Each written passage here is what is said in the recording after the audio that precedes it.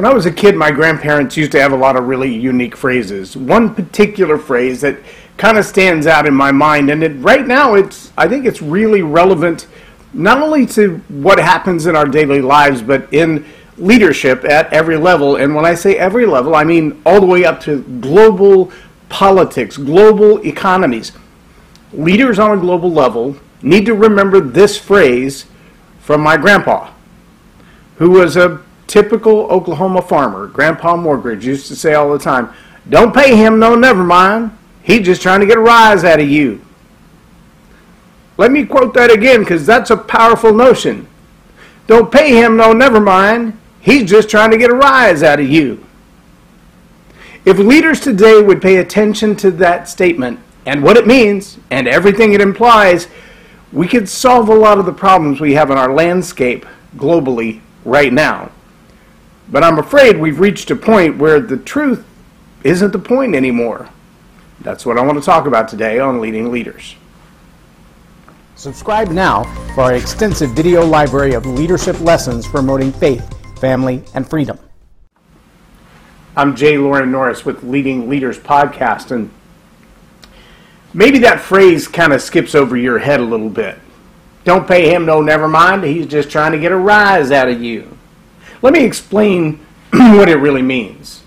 There was a particular incident that phrase came to mind for that I probably won't forget for most of my life. I have a cousin by the name of Quentin Crenshaw. He's Oklahoman as you get. When Quentin and I used to spend a lot of time together when I lived in Enid, Oklahoma, and I was about 7. Tommy Wilson was around about that time. We played baseball together back then. It was a different world. We would walk 3 miles to school to go play baseball. We'd ride our bicycles home. That's how I broke this front tooth the first time. My front wheel came off when I jumped off the curb. It was a different time. But I remember Quentin and I standing on the front porch and arguing about where my family was originally from, a place called Lampasas, Texas. And Quentin, now the two of us, not a whole lot of sense between us at the time. I told you we were 7. We didn't know a mustache from a hairy armpit. But we were in a heated debate over whether or not the name of the town I came from was Lampasas or El Paso, because he swore there was only one pass something in Texas, and it was El Paso. And I said, no, I'm not from El Paso, I'm from Lampasas. I was born in Lampasas, Texas. And this argument went on to the point that it almost came to fisticuffs. We almost got physical over whether or not there was such a thing as a Lampasas, Texas. Now, I can tell you this for a fact. Right now, I live in the DFW area. I have for close to 20 years. And unless you're a deer hunter or you spend a lot of time in the hill country looking for Fredericksburg or Marble Falls, you probably still don't know that there is or ever has been a Lampasas, Texas. Maybe if you were stationed at Fort Hood, you would have been through there. If you've been deer hunting, that's some of the best deer hunting country in the world, or right on the edge of it, so you probably have been there. But otherwise, it's a small town. It's less than 10,000 people, and most people just don't care. But it's very real. It's been around for over 150 years now, I believe. What was the point of the argument, though? It wasn't truth. The point of the argument was that I'm going to get my way, I'm going to prove that you're wrong, and you're going to try to prove that I'm wrong, and both of us were arguing over something that had no relevance to life at all, except the argument. Now, the wisdom of my grandfather, when I finally called him crying and said, I'm about to punch him in the nose, and I want you to tell him there is a Lampasas, Texas, he said, pay him no never mind. He's just trying to get a rise out of you.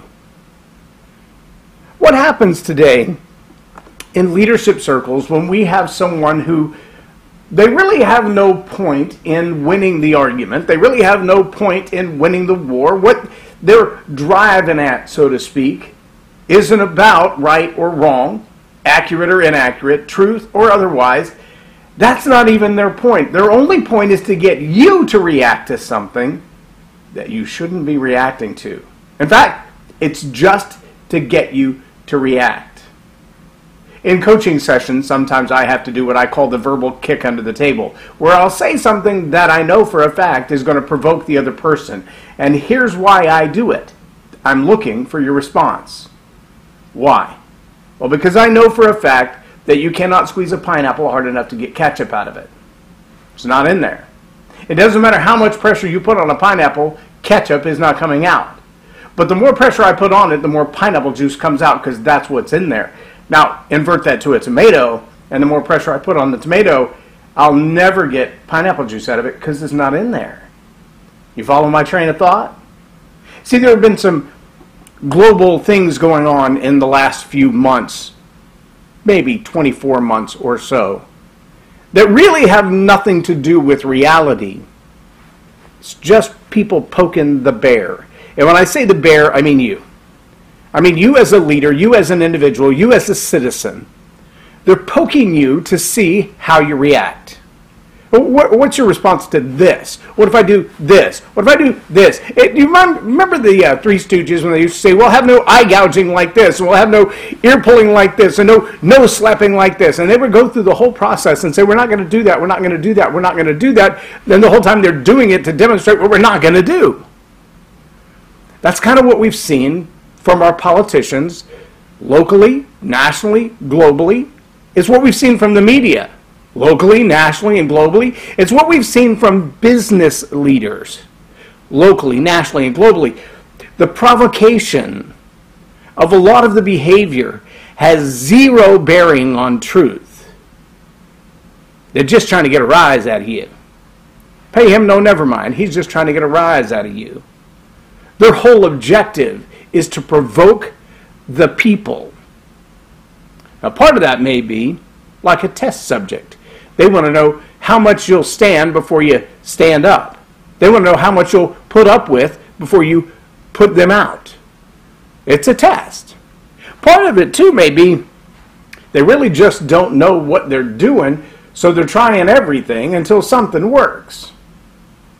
Remember that old phrase, if all you got is a hammer, everything looks like a nail. You try to solve every problem the same way, well, then the end solution is everybody gets hammered. If all you got is a screwdriver, everything looks like a screw, and at the end, everybody gets screwed. But pay him no, never mind. He's just trying to get a rise out of you, is some good wisdom. Now, here's something else you need to know as a leader. When you find yourself in that place where it appears that the truth is no longer the point, maybe it's provocation, maybe it's manipulation, maybe it's watch the other hand. If you remember the movie Now You See Me, he said the closer you look, the less you'll see. Because it's the sleight of hand, I want you paying attention to these details right here. And while you're looking right here, you realize what's going on over there is really much more important. Anybody hear about the wars that are going on all over the world right now that are not in Ukraine and Russia? Because there are wars going on all over the world right now. There are tens of thousands of people dying all over the world right now. But you're not hearing anything about it because it doesn't poke you in the right place. It doesn't provoke you. It doesn't get a rise out of you the way that they want to. It doesn't get the attention of the corporate media. It doesn't get attention of the big corporate entities. Like, did you know, for an example, that international credit cards that have been for decades able to cross international borders, you can buy whatever you want to, and they will transact it on your own local currency the minute you pop your little credit card in that little machine. Well, right now those don't work in Russia. In fact, if you have a credit card that was issued by one of two major organizations from Russia, it doesn't work anywhere in the world. They've shut off your funds. They're punishing the people for the acts of the government. They're poking the bear. They want to know what you'll put up with. All right. When you see these circumstances going on around you as a leader, you need to heighten your level of awareness to your immediate surroundings. One of the things that I think was one of the most beneficial opportunities in my life was when I was in Honduras almost 6 months. And while I was in Honduras, we went through a lot of counterterrorism training. One of the things they taught us about was what's called a kill box.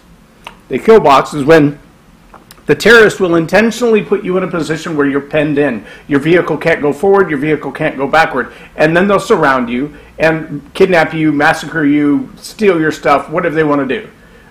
Pirates at sea do a similar thing. They act like a distressed boat. When you pull up to help them, they attack your boat, take your stuff, take your people, whatever they're going to do. Well, this situational awareness is that understanding that something here doesn't look normal. Something here doesn't look right. It doesn't sound true. It doesn't feel like it should. But what am I going to do about it? And immediately, you're going to start to look in other ways. In my first book, Live a More Excellent Life, this one here, so I step a little bit out of frame.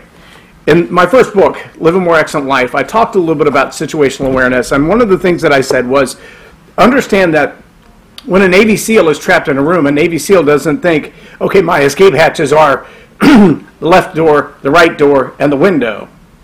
No, the Navy SEAL is thinking, those are the places the enemy is going to be looking at first.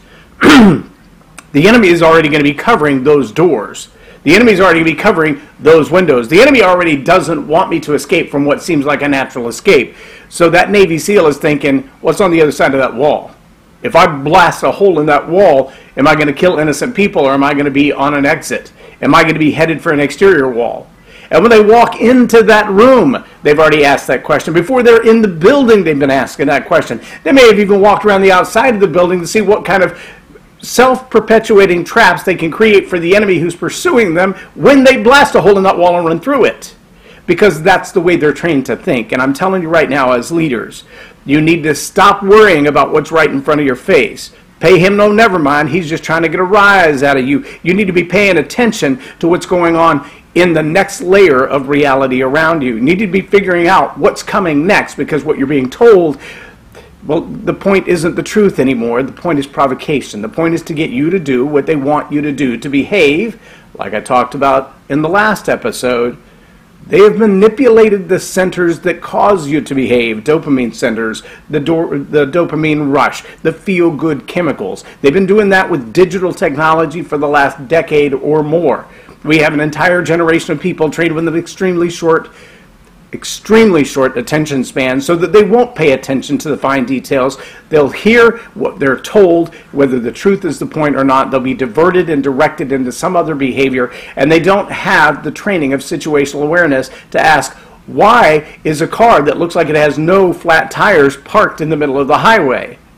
If I pull over to help them, am I going to become a victim? If I slow down and wait while they move, am I going to get carjacked?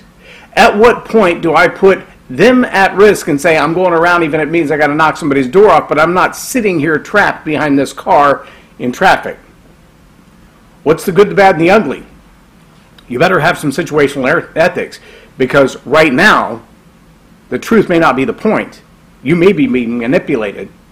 At some point, you've got to say, is my safety, is my risk, is my welfare, is my family's welfare the higher cause right now than what it appears to be? Situational awareness is going to become the key every day of your life. And if you haven't already begun to study situational awareness, do it now. As a leader, you need to be very aware when the truth is no longer the point. Pay him no never mind. He's just trying to get a rise out of you. I'm J. Loren Norris with Leading Leaders Podcast for Tell It Like It Is TV. Have a blessed day.